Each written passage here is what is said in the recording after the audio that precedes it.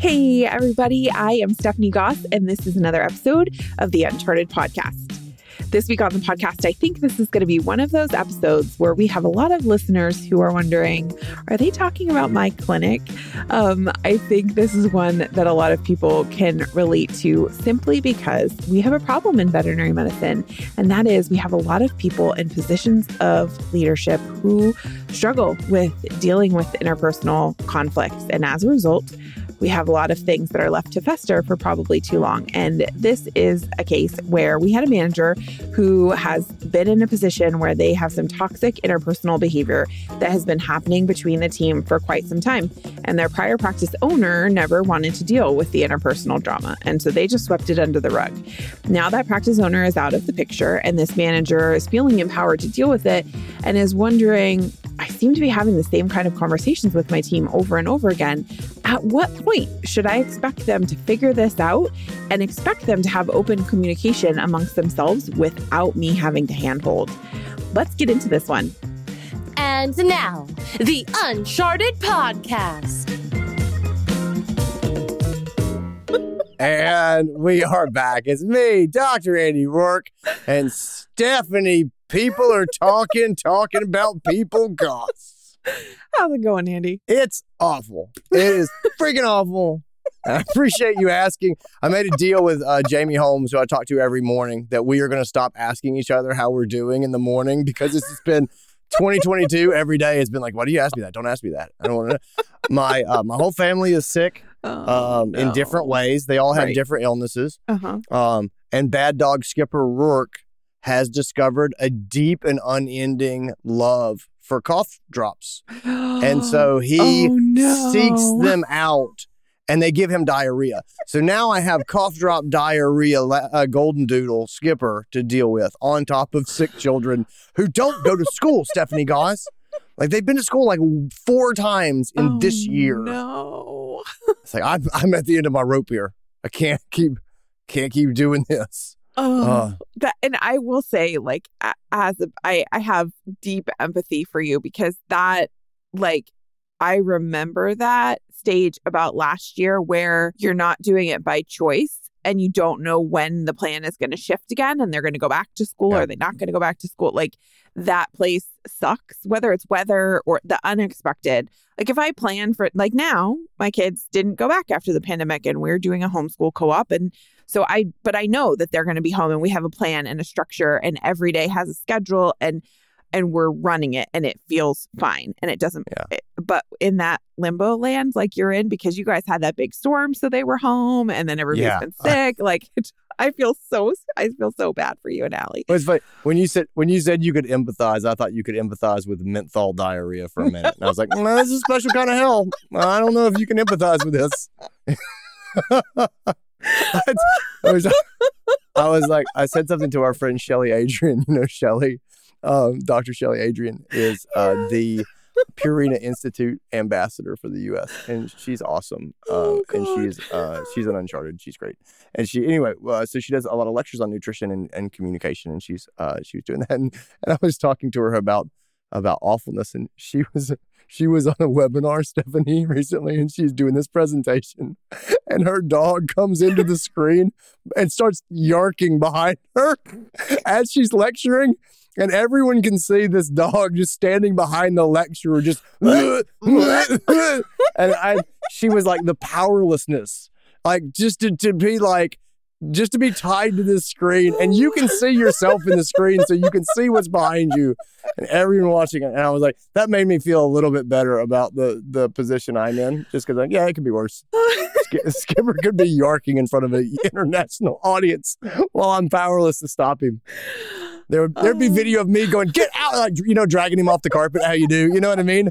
Off the carpet, off the carpet, off the carpet. Oh, man. Okay, well, clearly we are going to be on fire for this episode. No, I think I'm done. I think it's time to actually just do some work. Rein this back in. Okay, so I'm not going to ask you about how you're doing. We're going to move on. No, let's not. I think we're past that. We're going to talk about communication problems. All right. We're going to talk about communication problems in a team. So I was recently talking to another manager who was excited and also feeling overwhelmed and frustrated. And so they are excited because previously they had been a private practice and they were recently made the transition to being a corporate practice. And so the reason that they were excited about this is because previously they had a practice owner who was really not into dealing with the people and didn't want to take action when team members were not, should have had some accountability happening, right? So this manager is like, I'm finally in a position where I am empowered and I can make some cultural changes and some shifts. And so I am super excited about this. The challenge is that there is, the team has kind of come along through the transition. So there have been some years of some bad behavior, some gossiping, passive aggressive behavior amongst the team, the real people stuff that, let's be honest, I've watched a lot of practice owners just ignore because they don't want to deal with the conflict, right? Sure. And so this manager is like, look, here's what I'm doing. When somebody comes to me, I'm saying to them, I'm kind of asking them a question, why are you talking to me? You should be talking to this other person, because I can't do anything about it. And I'm trying to help them. Like if they want help trying to figure out what to say, I'm totally happy to talk to them, but I'm trying to get them to talk to each other. And when they're just like, well, I don't want to do that, then I have offered to help. Like I'll be there with you. I can mediate the conversation, but the team is basically refusing to take responsibility and accountability for any of their problems with each other. And so my manager friend was like, look, I am at the point where I feel like I want to look at them and be like, look, what do you want me to do about it? I can't, if you're not willing to talk to the other person and deal with this on your own, like this is interpersonal conflict and I don't know how to help you. And so they were really struggling with like, how do I get out of this cycle? Because I feel like I'm constantly coaching them and it's going nowhere, or everything seems to go okay and the conversation seems to be resolved, but then the behavior is continuing to occur. And so they were like, at what point should I expect them to be able to do this on their own? Like, when can I bow out of some of these conversations? Because I'm feeling super, super frustrated. Yeah. This sounds like a lipstick on a pig situation to me. And yeah, so okay, I'm super thrilled about this. I'm like, I love this so much. Because we're gonna go to work on it. So, so the first thing I want to talk about is if you have a couple of employees who don't get along, then you have an employee problem probably. And if you have a whole team who doesn't get along and you're sorting out different problems every day, you don't have an employee problem. You have a culture problem. Right. You have a significant under the surface problem. Fair. And so it sounds like we're using employee tools on a culture problem. And that is just a recipe. That's like menthol diarrhea. It's just, it's not going away. It permeates. I could just go deeper, but it is you don't want it. That's the take home. It's a special kind of thing that you don't want. And if you don't have the right carpet cleaner, you're out of luck. And we're going to talk about culture cleaning, carpet cleaning. I'm sorry, I haven't been sleeping well because everyone is awake in my house. I'm really holding on. Oh, okay. Good Lord. All right, let's start. Let's start again. Okay, here we go. All right.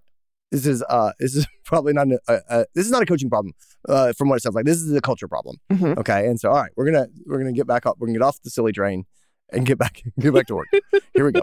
All right, talk about a couple things. First thing we always talk about when we look at this. Okay, so we had this practice owner who was there, and they took their hands off the wheel and they didn't want to deal with the conflict, and things became what they are. This is a shifting baseline problem, right? So remember, shifting baseline, when we talk about culture, shifting baseline is the phenomenon where we have a normal team or practice. And then the owner just doesn't want to get involved in the conflict. So things get a little bad. You know, we start to have some gossiping. We start to have some people who snipe at each other. You know, we have some people who maybe figure out that if they can get in the manager's office and talk, then they don't have to work as much in the treatment room because and then we find all these we figure out that they show up a little bit late. Nobody's going to say anything, just 5 minutes late. And that becomes normal, right? The norm becomes, hey, we gossip a little bit and we say some snarky things to each other. And then it shifts a little bit more. And now we're saying a little bit more snarky things, and we're arguing a little bit more often, and we're showing up 10 minutes late instead of 5 minutes late. But 10 minutes is pretty normal now. Normal on time is 10 minutes late. That's the new on time. Right. And it just slowly slides. It was not fine, and then all of a sudden it switched, and now everybody's fighting with each other. That's my point. This is shifting baseline. It takes a long time, and it has been a slow creep to the behaviors that we have now. Mm-hmm. And so the idea that we're probably going to step in and have a couple conversations is going to jump back to where it was, that's probably not true. This has slowly grown to be what it is. It can be fixed. Right. 100% it can be fixed. Yes. But this is going to be a process. And so the first headspace is, okay, we need to put to bed the idea that if you have the right conversation, this is going to go away tomorrow. Mm-hmm. Mm-hmm. Like those are expectations that are going to frustrate you. Mm-hmm. Like, no, this is a systemic problem, not insurmountable. We can do this. And it's not the worst systemic problem by far. Mm-mm. But just go ahead and set expectations for yourself. This is going to take some doing to unpack, and just be okay with that and say, this is my 2022 project. That's what it is. Mm-hmm. I'm going to work on it, and that's how this is going to go. So shifting baseline, I'm going to start with. So why does this happen? It's funny. There's two things that I see that are good examples of the next point I want to make, which is present bias. So we talked about shifting baseline. Now we're going to talk about present bias. And shifting present bias is the natural inclination we have to do the thing that is easiest or most pleasurable in the moment. Sure. Even though it is not the best thing in the long term, right? We are wired to prioritize things that immediately give us something good, as opposed to delayed gratification, potential benefit in the future. And so the first place we see this where it really screwed us is the practice owner. Because in the moment, not dealing with it is the easier thing. Because everybody wants to go have these hard conversations. Right. When you look at it down the long view, not having these conversations is bad and leads to a toxic workplace that nobody wants to be, and just constant headaches and things you have to deal with every day. But in the moment, I don't want to deal with this is the easiest thing to say, where you get an immediate reward compared to going and dealing with it. Right. For the manager, what I see a lot when we have these sort of problems or people not getting along, we see present bias is, I'm going to jump in and moderate these two people. I'm going to jump in and fix this thing right now. I'm going to jump in and put this dumpster fire out. Because it's easier for me just to jump in and do it than it is for me to make them work it out themselves and circle back up with them and have them muddle through it and get hurt feelings without me being involved. Mm-hmm. And so the present bias is, all right, you come here and you come here. I'm just going to moderate. I'm going to make you two act like adults. Right. And now you're going to do it. And now it's done. Right. And that's the easy thing in the short term. The problem is, I have now trained these people to do what? To come to me with their problems. Right. And so present bias, when you're fixing communication problems, can very well be that you have trained people to come to you whenever they have a problem. And now you're spending your whole day sussing out the root cause between two people arguing, and they should be able to fix it themselves, but they have been trained to come to you and make you involved. And now you're involved in a bunch of stuff that really is not your job, and it really doesn't make you happy, and it's really not where you want to be. Right. But we put ourselves in that position because the easiest thing in the moment, just to wade in and fix the problem. Sure. So that's present bias. And I point that out because it's, a lot of us spend our days putting out dumpster fires. And I always talk about present bias and then see if any light bulbs go off, because people go, oh, I made this. And for those of you guys who are listening going, oh, Jesus, that's me. You're not alone. Yeah. Oh, yeah. In fact, I remember very clearly the moment my light bulb went off in the middle of Andy and I doing a podcast, actually, where I was like, oh, he's talking about me. This is me. These are the choices I'm making with my team in the clinic. And it was, I remember it really super vividly because I was having this internal dialogue and turned bright red, and you were like, "Are you okay?" I was like, "Yeah, the light bulb just went off. It's fine." It's really easy because that's how we're wired as human beings. So if you're sitting here listening to this, don't feel guilty. Give yourself some grace, because we all do it. It's a trap for people who are perfectionists who want to get it right. It's a trap for people who are helpers and supporters. People pleasers. And that's Stephanie is. She wants to help. She wants to serve, and so she jumps right in and does it. It's a trap that's laid for good people. Yeah. When it comes to this, the shifting baseline, the I don't have time to deal with this. That's a very different trap, right? And we get there a very different way, but. I'm going to take on all the dumpster fires is an easy trap for people who care a lot. And so you shouldn't feel bad. But once you see it, you have the responsibility to then go, okay, how do I need to make different choices. Yep. It comes back when we start talking about this and the dumpster fires and fixing the interpersonal problems, moderating, mediating, things like that. It comes back to the Cartman drama triangle, which is something I like to talk a lot about. And so the Cartman drama triangle is the hero, villain, victim triangle. And so in most conflicts, there's a villain. There is the person who is the bad guy. They have wronged someone else.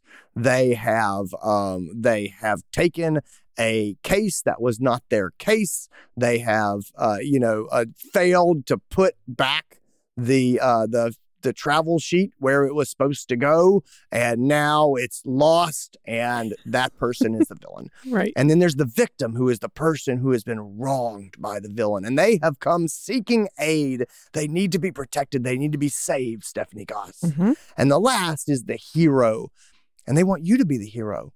The victim wants the hero to vanquish the villain and restore justice in the social norm. And that is the Cartman drama triangle. You don't want to be the hero. Right. Right? You don't want to be the hero. You want the victim to be the hero. That is the answer to the Cartman drama triangle, is to make it a line where these two people have a problem and they work it out and you're not there. The problem is we want to be heroes. Everybody likes to be a superhero, especially in vet medicine, because we attract that personality type. We want to jump in and we want to save victims from villains and we want to right wrongs. It's never ending. Right? Yeah. It's never ending. The victim will find more villains, and the process continues. Yeah. Well, and so the headspace has got to be, I don't want to be your hero. I need you to be your own hero. Well, and that's why I think this whole episode goes back to what you said at the beginning, which is that this is a culture problem, right? Like, this is a big messy thing. This is not something that is solvable, because this manager is already doing that. They recognize this, whether they knew about the Cartman drama triangle or not, and said, okay, I can coach you. Like, let's talk about, how do you want to say this? I can help you address it. They are doing that. They are looking at this victim and saying, I don't want you to be the victim. I want you to be able to be your own hero. Let me help you solve that. That is great management. If that was a Band-Aid that could solve this problem, it would have worked already. And so the fact that there's still blood hemorrhaging around the Band-Aid tells us that maybe this is not a Band-Aid problem, Yeah. Well, it sounds like they're doing it at the individual level, and we need to address this at the organizational level, at the practice level. Yep. And so but I completely agree. And I really was really impressed to see the way they approached it. Was sound like they're 100% coaching this way, but it just keeps happening. It's happening all around them in different places. But anyway, I still like to lay that out, just because I feel like there's enough people who need to hear it. But I think you're right in your assessment that understanding the drama triangle is not the problem that we're having here today. Yep. Yeah. I think those are the last part for me in the headspace as we think about this and say, this is a cultural problem. And you put your finger on this earlier on. You got to forgive yourself. You got to forgive yourself for what happened in the past. You didn't cause this problem. We talked about, hey, circumstances were different. We weren't getting any support. These behaviors were allowed to manifest. Shifting baseline happens. It's a natural thing. It's how humans sort of drift. And they've become established, and it's not your fault. But now we're going to deal with it. You need to be kind to yourself, and you need to be patient. And you need to not focus on where we are right now, but let's focus on the future. Let's talk about making this better. Let's talk about getting it back on the track. But as long as you keep looking into the future, you're going to be just fine. When you get frustrated about how things are and how they were allowed to be, that's not a productive headspace, and it's just not going to move you forward where you need to go. Mm-hmm. Mm-hmm. Yeah, I think about the movie that was playing in my head when you were just talking is like, well, I'm going to date myself here. There was a TV show when I was a kid where the girl could like point her fingers at each other and freeze time, right? And then she could think about what was happening or reset what was going on. And then magically she could make it undo, and then she could move on with a purpose. It's that moment for you. It's taking the time to say, okay, I'm going to forgive myself. I'm going to think about how do I move this forward in the future? And you're calling that time out, both for yourself and probably with your team, and say, hey, we need to have a little bit of a reset here. Regroup, get yourself together, and then think about how are we going to push this down so that we are looking at it in a future facing tense. Because I think that's really, really smart.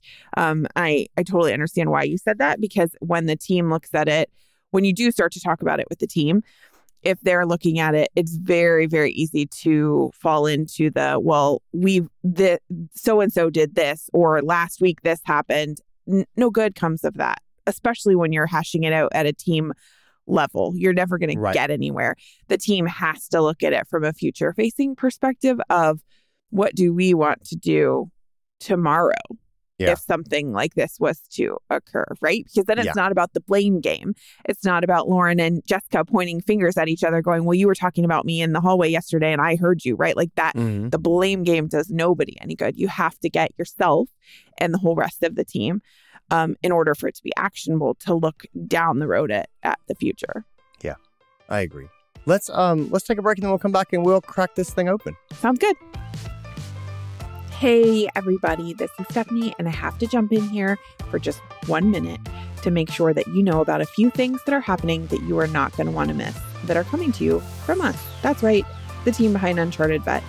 We have a bunch happening in February, in March, and April. So if you have not headed over to the website recently at unchartedvet.com/events, you need to hit pause right now and check out all of the workshops that are coming. We've got an awesome improv comedy workshop that is coming to you from our friend, Dr. Adam Little.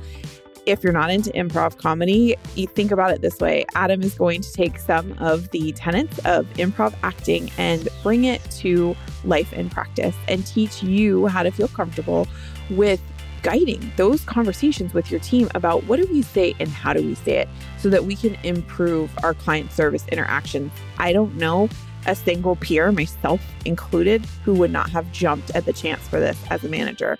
So if you haven't headed over to sign up for that, you should. We've got the remaining part of our strategic planning course, which Annie and I are talking about at the end of this episode today. There is an upcoming session that is specific to this week's episode. If you want to sign up for that, you can, and more. There's tons of workshops coming. We've got the calendar up at the website, so you should head over there and check it out. And before we get back to the podcast, I just have to pause for a second and say a huge, giant thank you to our friends at Banfield Pet Hospital. Andy and I have wanted to bring transcripts to the podcast for a while now. We've had multiple colleagues reach out to us and say, hey, we've heard wonderful things about the podcast, but it's not accessible to us because it's not transcribed. Is there something that you can do about that?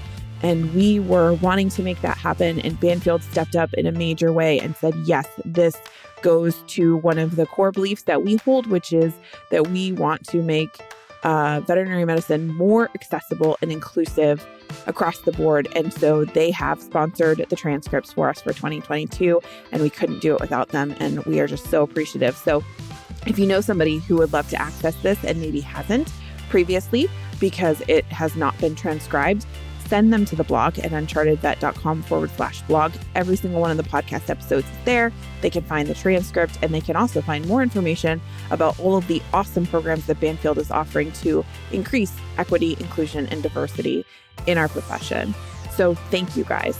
And now back to the podcast. So let's get into how we actually fix this. You ready? Okay, let's do it. I mean, we talked a little bit about it at the very beginning. You have to trust the process. You have to accept that this is not going to be a single conversation. This is like we have to fix something under the surface, and so it's just going to be a little bit more involved. And this is going to be an investment of time. It is worth it. This is going to be worth the process. It is going to be worth putting in the time, having the conversations, and getting everyone as a group on board, as opposed to playing whack-a-mole, where we're dealing every day with individual conflicts. And so, yes, this is a bigger upfront investment, but it is going to pay off. And so I think people should have that expectation just at the very start. Yeah. And I will tell you, if you are in a position like this as a manager and you're looking at solving some of these big cultural challenges, the best gift and the best tool that I ever gave myself was the idea of under promising and over delivering. I was going to say that backwards and didn't. And so when you look at this, if you tell yourself, I have a cultural problem, this change is going to take me 2 years, and it happens in 6 months or 12 months, you feel really dang good. And if it takes 2 years, you've set that expectation. So you're okay with that in the end. And I will tell you, having inherited more than one practice with deep cultural challenges over the years, like I was miserable the first time that I was in that position because I wanted the change to happen so much faster. And I set unrealistic expectations for myself. And then I felt crappy about my role as a leader and questioned my abilities to manage because I thought I was doing something wrong because it wasn't going as fast as I wanted it to go.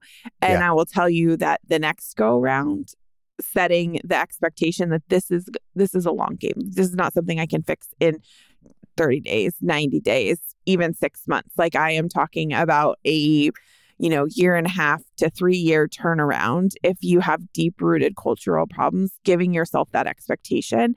And then let me tell you how good it feels when it happens a little bit faster, even if it's just a little bit, Yeah. It's that under promising and over being able to whatever, you know where I'm going with that. Nope, you're with it. No, you got it. No, I agree. I think you start with those expectations, right? And then the next part is investigation. We need to get into why this is happening. Right. There's something underlying that's causing this. Is this really a gossiping problem? Right. Or is gossiping a symptom of another problem? And often gossiping is a symptom of another problem. Sure. Some of the main problems that I see with gossips are bullies. There's a lot of bullies that use gossip as a weapon to control information, to cause some in-group, out-group stuff, to beat up on some people, to keep leverage on people. Are there cliques? And again, cliques often run with bullies because bullies tend to form cliques. But yeah, is this a clique problem of the front versus the back, or the AM shift to the PM shift? Is there a group of friends that kind of sticks together and they don't like other people and other people don't like them? Right. Is this a pot stirrer problem? And pot stirrers are people who like drama. And you know those people, you know what I mean? Like they just feed on it. They enjoy it. Yep. Like I don't know them. I can't be in their head. But to me, it seems that they just look around and go, it's really quiet. Let's start some stuff. You know what I mean? Like, what can I make happen? I don't understand it, but there are 100% people that are wired that way. They thrive when there's drama happening. Yeah, and I don't even think it's a conscious thing, but they just, for whatever reason, it's what they do. I don't know if it's a thing that people do to get attention. I don't know if it's a way that they connect with people, is being in drama with them. But there are pot stirrers that some of them are so nice, but they just always have drama swirling around them. The last one is the info broker, and there are people who have tried to affect their status. Yes. Through their access. Yeah, they try to get power through access to information. And so they have it and they get it and they dole it out in strategic ways just to try to lift themselves up and to make them, it's essentially them trying to make themselves valuable by what they know and what they share. And they often want to make what they know juicy and interesting. And so they spice it up a little bit. And now we've got a real problem. And so those are just some of the things that I see that drive this. But a lot of it is your internal diagnostics of, if you're treating a gossip problem and you've got a bully, your gossip problem is not going away. Right. As long as your bully is there unchecked. Like, it's just not. And so, you can keep talking to the team, but if the pot stirrer continues to stir the pot, you're going to continue to have these problems. And so we need to do some diagnosis and try to figure out what's going on here. Is gossiping and conflict, is that really the problem? Like, we just genuinely don't like each other? Or more likely, is this a symptom of another problem that's going on under the surface? And what is that? Yeah. Yeah, that makes sense.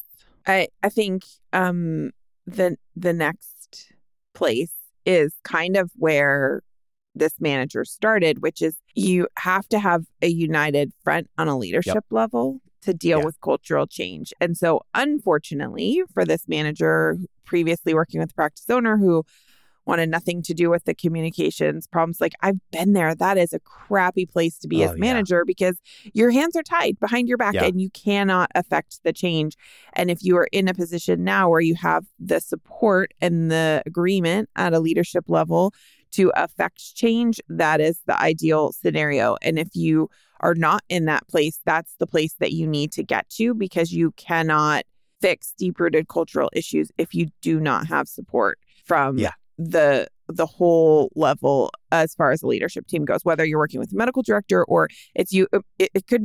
You could take a outside of this example. If you're in private practices, if you're a practice owner, or if it's multiple practice owners and one is in agreement and the other is not, like there has to be a united front on addressing this and how you address it, or it's going to go nowhere. Yeah, that's so sad. It's so sad. And you and I see it all the time. The manager all the time who's just given her heart and she's not getting support from the other leadership. And like you know, culture comes from the top. Yes. It really does. And one person, no matter how much they want it, when the rest of the leadership doesn't support or when they undermine either actively or passively, God, it's the most demoralizing, demotivating road to go down. And we see people who struggle with that. So, I mean, I completely agree. You gotta get buy-in at the leadership level. So I'd say to this manager, hey, new leadership, it's time to get buy-in with your medical director, with your area chief, whatever your structure is. But it's not just getting buy-in like, hey, I need you to support me in general. It's like to say, hey, this is specifically the problem that I see. Yes.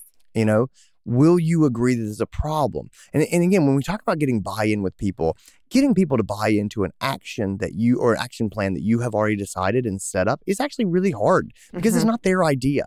And they might have done it differently. And you're like, hey, I'm here. And even if they would do it the same way that you have done it, they didn't think it all the way through. And so when they see the plan you're proposing, it may not look like what they would do, or they don't understand why you want exactly what to do these specific steps. So it's really a hard way to go. The best way, and again, I said this is a culture problem. It's going to take some time. Don't get buy-in on the plan. Get buy-in on the problem. Go and say, this is the number one problem in our practice. Do you agree?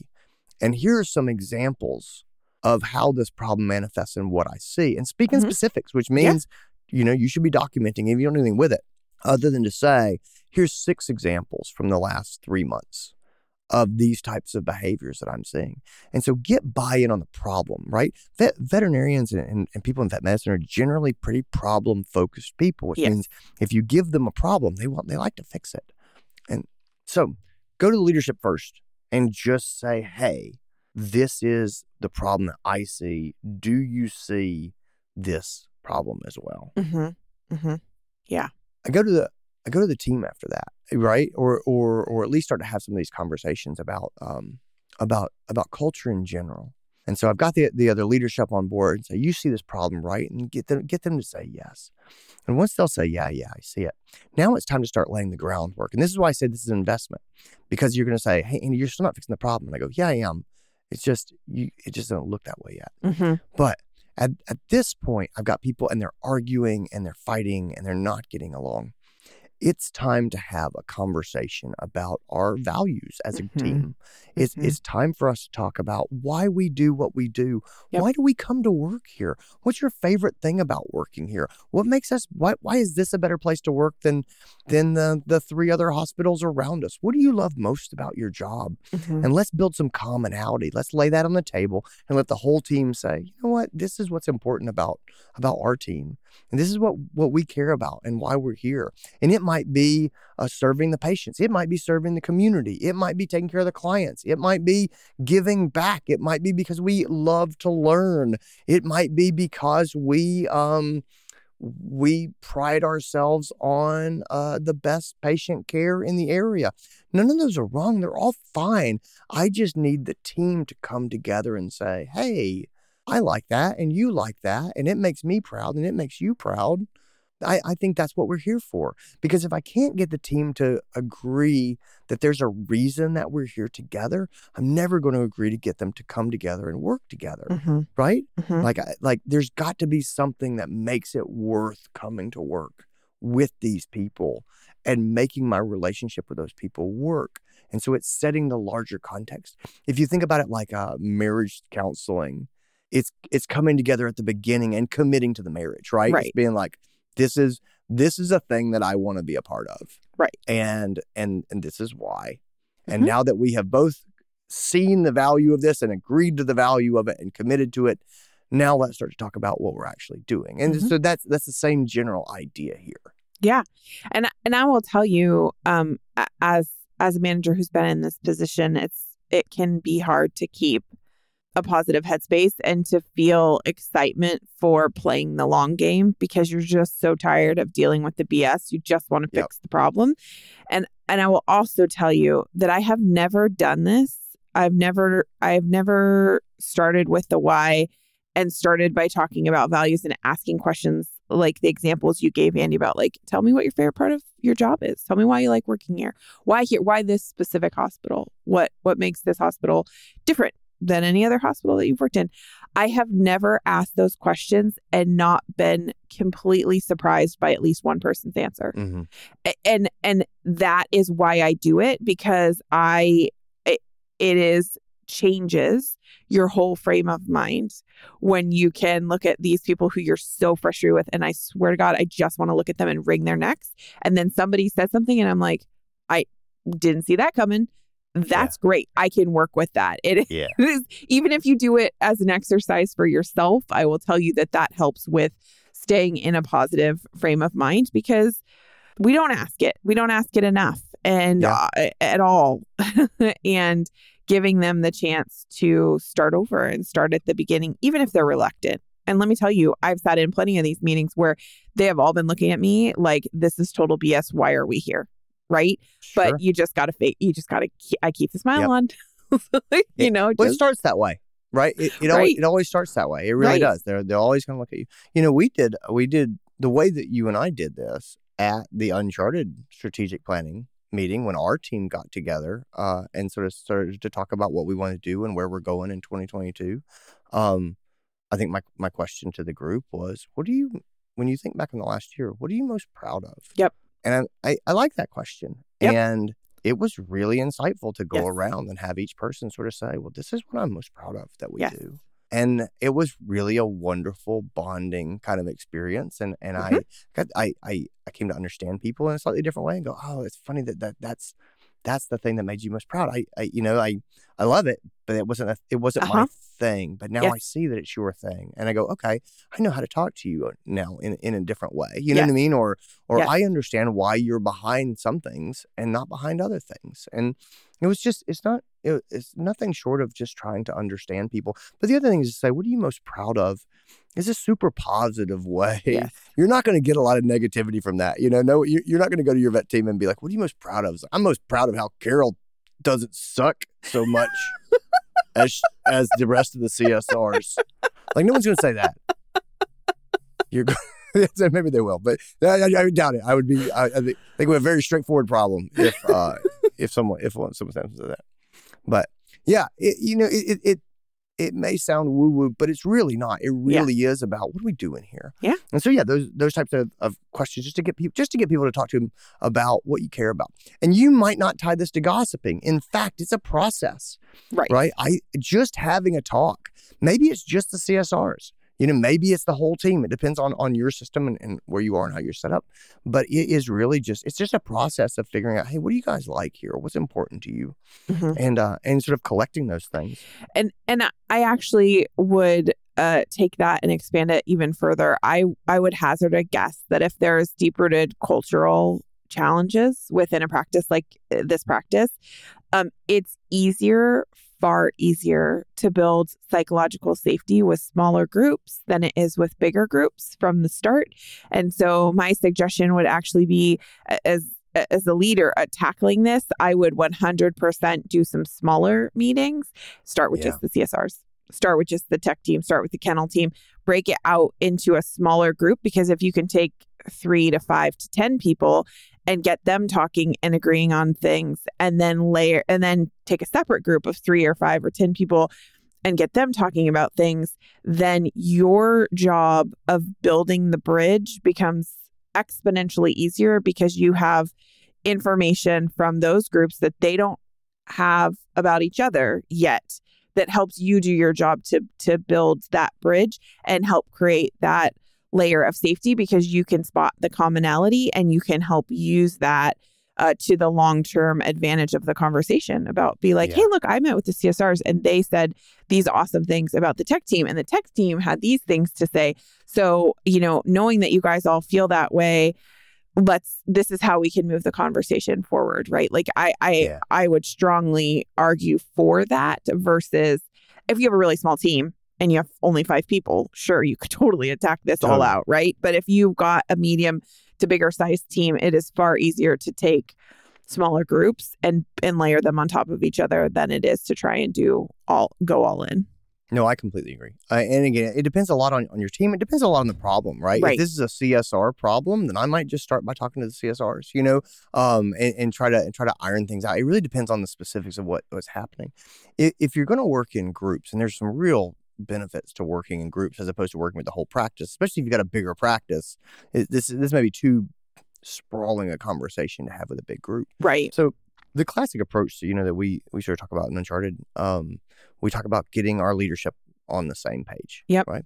And then we talk about getting the doctors on the same page. Yep. And I would do it the exact same way. Is I would get the doctors together and I would say, what do you guys like most about being here? And then I would also say, hey, do you guys see this problem going on in the team? And I would give the doctors the problem and say, we have people that seem to be arguing all the time, and we seem to have a lot of interpersonal conflict. Do you guys see that? What insight do you have about why that's happening? What are your thoughts? I want to fix this. I want to make this better. And I could really use your advice, and I could really use your support. And now I'm recruiting the doctors into this. I'm showing them the problem. I'm asking them for their advice, and doctors love to give advice. We do. I will give you all the advice. I have literally 170 podcasts. You're listening to one of them right now of me giving advice, unsolicited. Like it's just Exhibit A of doctors who just give advice. That's this guy. So, well, I also think your point earlier about doctors being problem solvers is super valid here. Like if you unite them around a problem, now it becomes a puzzle that they can solve, right? Yeah. So bring the doctors in and just say, hey guys, do you see this? Because remember, culture comes from the top. And if you can get your fellow leaders on board, and then if you can get the doctors to say, yeah, we don't like this, and if I see something, we're going to say something about it. And that's a powerful thing, is the doctors to say to the technicians they're working with, hey guys, let's not talk about people who aren't here, okay? Yeah. Whatever the specifics are that you're facing, but getting the doctors on board and just to say, yeah, we don't condone this behavior, and we're not going to participate in it. That's a huge win. And then I go to the key opinion leaders, right? I go to my head techs. I go to my big personalities, the ringleaders. They might not have a title, but people look to them, right? And I would say, hey guys, let's talk to you guys. People look up to you. Hey, do you guys see this? I want your insight. Why do you think it's happening? Can you help me? And I talk to the doctors, and I really want to make this change, but I know you guys are really important because people look up to you. And now, again, I'm still trying to recruit these people. And you see, it's going to take some time to meet with each of these groups of people, but I'm slowly turning the soil so that I can start to grow something beautiful. And at some point, I'm going to meet with the dissenters. I'm going to meet with the people who are the ones who seem most likely to have arguments with people. And I'm going to say, hey, look, I want this to be a good place to work. Why do you think these things happen? Do you see that we're having a lot of conflict in our staff? And I may be kind of vague about, not trying to go in and have a disciplinary talk, but just to sort of say, why do you think that we have conflict the way that we do here?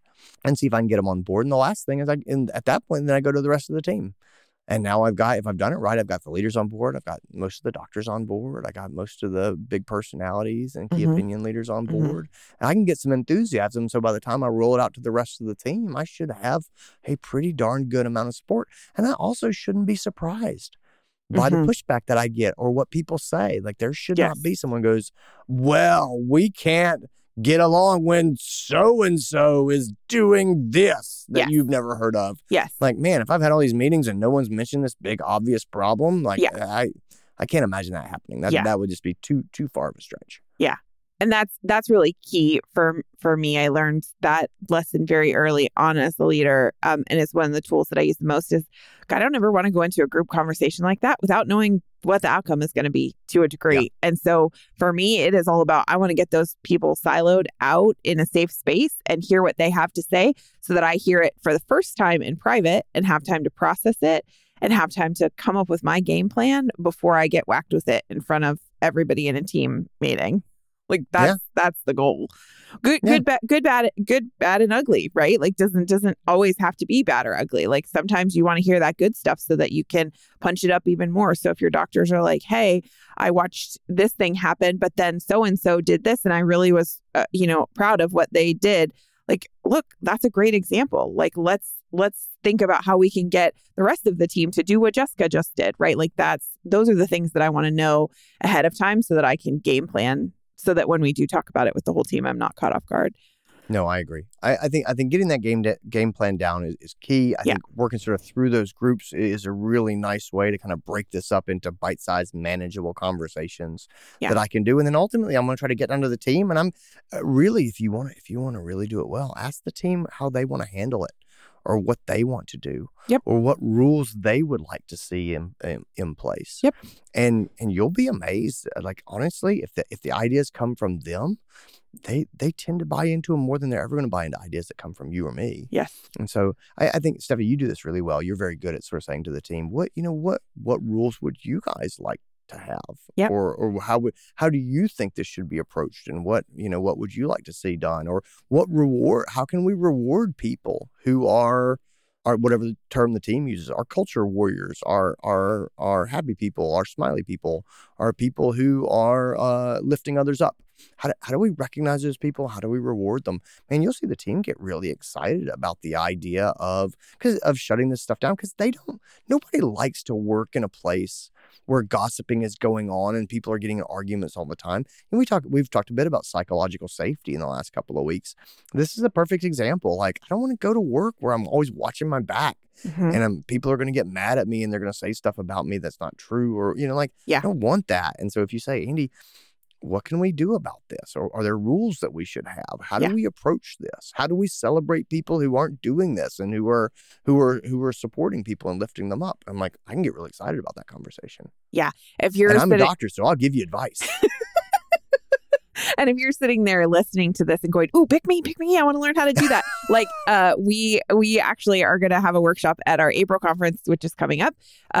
If you haven't checked it out, we're going to have a workshop on psychological safety with our friend Phil Richmond, talking about how to build this. And yes, to your point about agreements, that was something I learned early on in my career. And one of the things that I realized after spending years feeling very disappointed and frustrated, because it seemed like no matter what I did, when it came time to get feedback from the team, I struggled with hearing that they didn't think that I was doing a good enough job holding people accountable. And I really struggled with that, because I spent a lot of time focusing on putting systems and protocols and processes in place so that we could have team accountability. And it took a very, very long time for this light bulb to go off. And I mean, like, I sat through multiple reviews and then went home and cried my face off, because I was like, everybody thinks I'm a crappy boss. And that wasn't what was being said. But it took a really long time for the light bulb to go on. And it ties back to appreciation in a way for me, which is that, most of us have heard of the languages of appreciation at work. And we think about the idea that people like appreciation in different ways. Accountability looks different to different people. And it took me so long to flip that light bulb on and realize that what I thought was accountability and what I was working towards with systems and protocols and processes was not what accountability looked like to the rest of my team. And so to your point, when you're asking the team, how do you want to handle this? The word that I specifically use is, how are we going to hold each other accountable? And then I ask them, what does that look like? I will make them close their eyes and tell me, okay, if gossip is our problem, if I was, and I use myself as the example, if I was in the treatment room and I was just talking smack with Andy and I was just talking about Jessica, and this is exactly what we were talking about. Tell me, you describe to me, my eyes are shut. What does accountability look like in that moment? What do we say? What do we do? How does it sound? Is it loud? Is it soft? Is it private? Do I say, hey, can I talk to you, away from everybody else? What does that actually look like? Because accountability looks very different to different people. And once that light bulb went off and I started having those conversations, for the first time, I started being able to affect change and feel like I was doing what they thought of as my job. Even though I'd been doing my job all along, I was able to change the perception around accountability because it does look different to different people. For some people, accountability looks like, look, if somebody does the wrong thing, I want them to get written up. Okay, I know what that process and protocol looks like. I know how to document employee, disciplinary issues. I know how to discipline somebody out of a role when it is appropriate, but it doesn't look like that for everybody. For some people, it's just like, look, I just want them to not do it again. Okay, well, but how do we make sure that happens? What does that system look like? And so it's asking that question about what does accountability look like? And then asking the better question, which is not, how do I, Stephanie, as the boss, hold you guys accountable?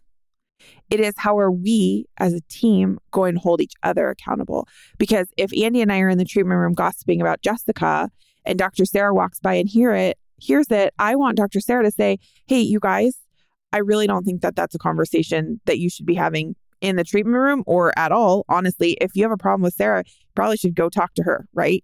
Like that is what I want accountability to look like amongst the team. The team has to talk about that, and they have to all come to an agreement about, this is how we're going to hold each other accountable, because it can't just be Stephanie as the manager policing everybody, because ain't nobody got time for that. And I don't, as much as my kids don't, they believe I have eyes in the back of my head still. I don't have eyes in the back of my head, and I can't be seeing all things at all times, right? It just is impossible. And so this is where we have to get their buy-in and ask them, what are the rules? How are we going to show up for each other? How do we want to handle it when we screw up? Because we will screw up. We are building new habits. Sure. We are building new systems. I was going to say, we've got habits at this point. Yes. And that's the sad thing, is that these have been allowed to become habits. Yes. And so people years do of them. Yeah. And so you just know, like I said, we're in this for the long haul. It's not going to be perfect, but we're going to keep circling back. And then we're going to have some follow-up meetings and be like, how's everything going? Yes. I'm starting to see an uptick in these behaviors again. Can we review our rules? How's everybody feeling about it? Are we still comfortable holding people accountable, as we said? And just having those conversations again, but bringing it back up to the surface and working on this. Because, guys, working on culture, it drives everything else. And it takes time to change, especially when people have built habits, but it is worth it. So, yeah, I think that's great. How do we hold each other accountable? How are we going to measure and reward drama-free behavior? Yes. Like how do we celebrate the people who are setting a good example? I keep going back to that. It's so hard to police culture. It's easier to reward the people who live it the way that makes you proud. And so how do you catch those people and lift them up? And then the last thing.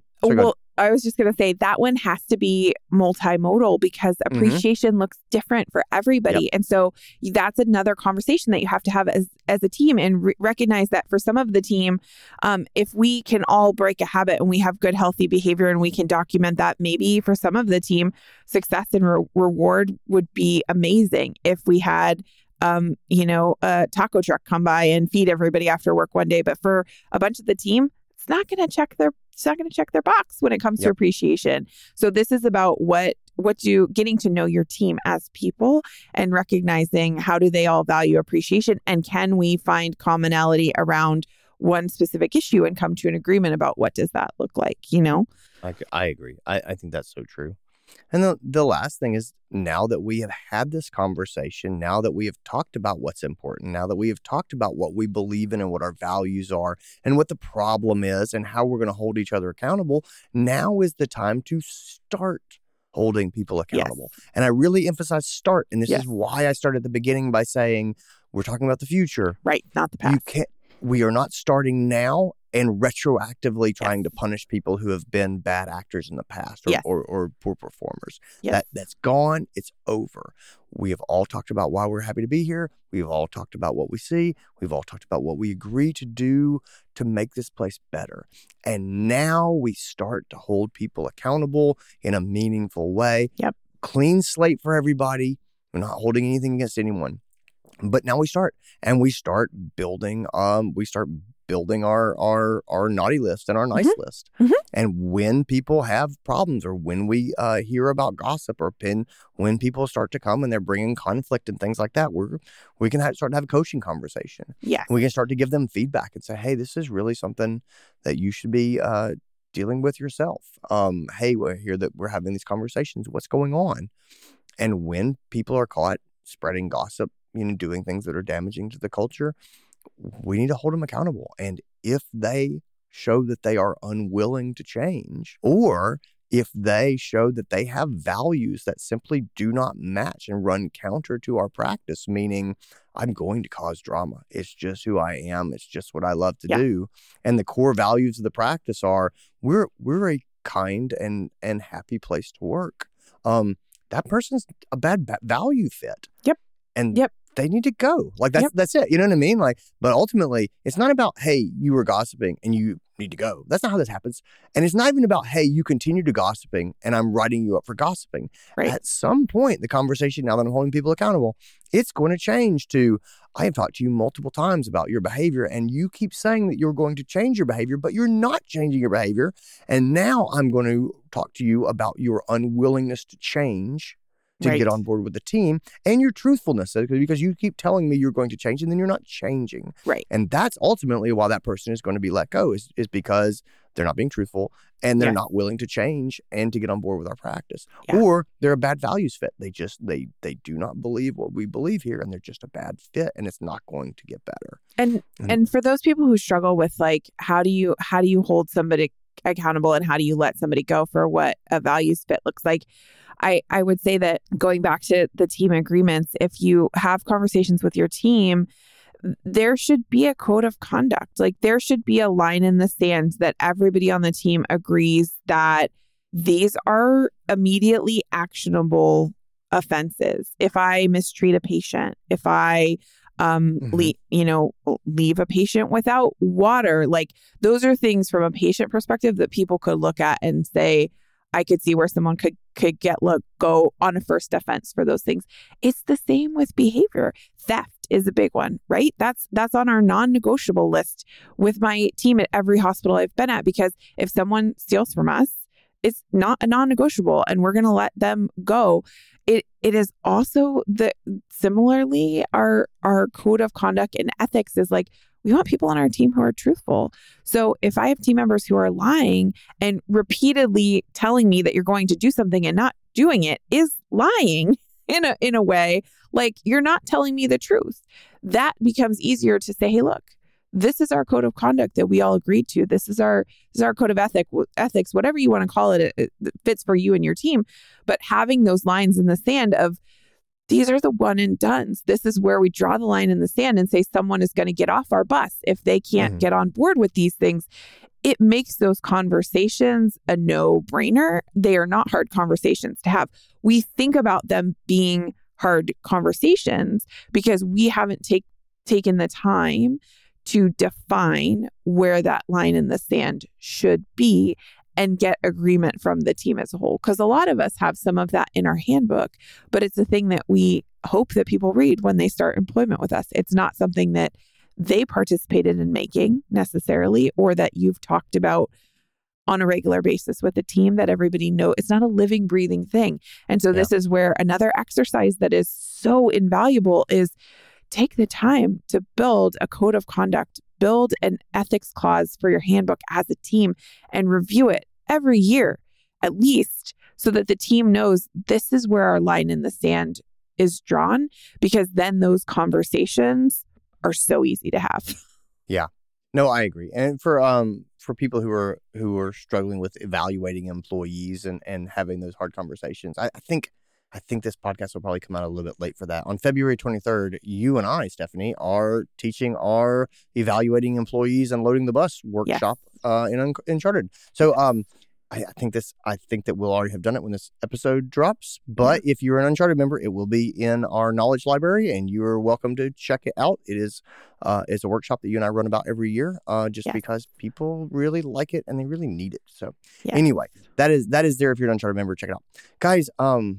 That's it from me, Steph. I don't think I have anything else. Do you? No, that's it. Have a great week, everybody. Take care. May you have less menthol diarrhea in your house than Andy has in his.